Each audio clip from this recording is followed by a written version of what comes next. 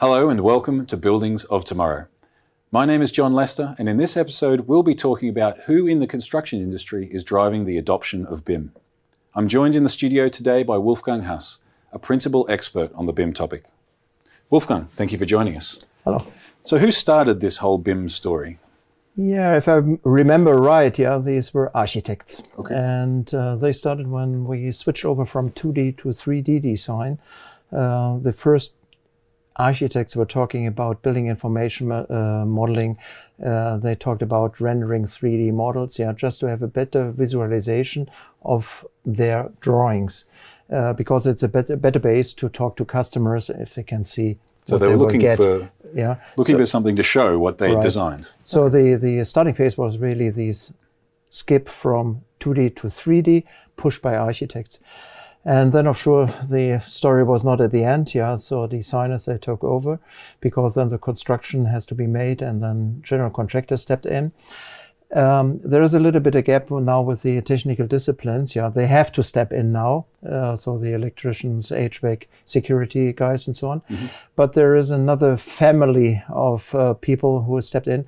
These are the guys or the customers who are responsible for infrastructure or buildings where the complete life cycle is in one hand. Okay, so they have taken over the process now. It started with architects, and now we're talking about these key infrastructure customers and people who build to operate and own. And the examples are quite simple. These are, for example, airports, because then the operator of the buildings, they are known. Mm-hmm. It's not rented off the complete airport.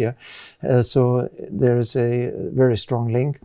The other example is these are hospitals, for example, or manufacturing industry, for example, car manufacturer and so on, their buildings. The building types which are really behind these are office buildings, because then the operators are very often not known, and there are lots of handovers, ownership changes, and so on. And let's say BIM in office buildings is a little bit weak.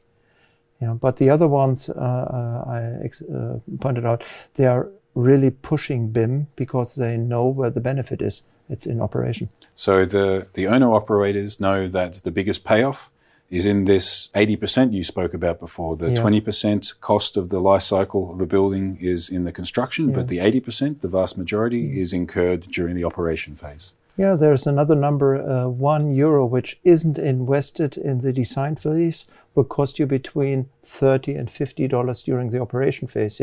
So people in operation would love to invest €1 in the early beginning if they could. If they had the opportunity. Yes.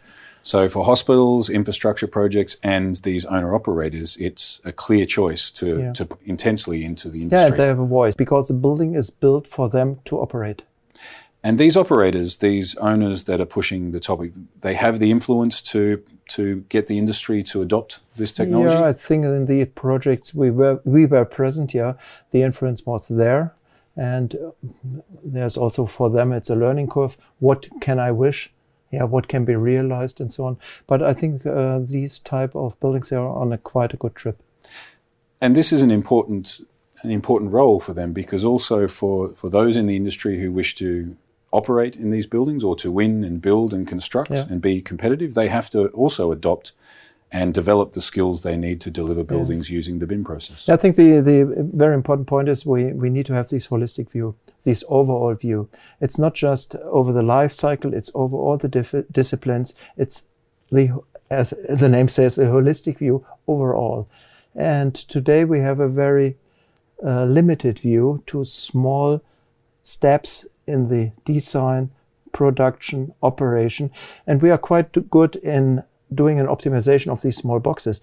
But there's a little bit this overall view, this overall picture, it's missing. And there we are different compared to other industries. For example, the manufacturing industry, there is one pocket paying for the factory. Mm-hmm. And there is one owner, and usually he's doing the operation later on. That's much easier. In our case, there are lots of handovers. There are different roles. There is a lot of history behind how we behave in the past. And we are really, really good in optimizing these small boxes. But the result of 100 optimized boxes is not an optimized building. So we should change our mind to have an optimized building. And then we should look which step is necessary from my side to support this building. So we have to widen our view and have a long-term approach. Yeah, and it's this holistic view over the complete life cycle of the different discipline over all processes. Amazing. Thank you very much for your time. And thank you all for joining us on Buildings of Tomorrow.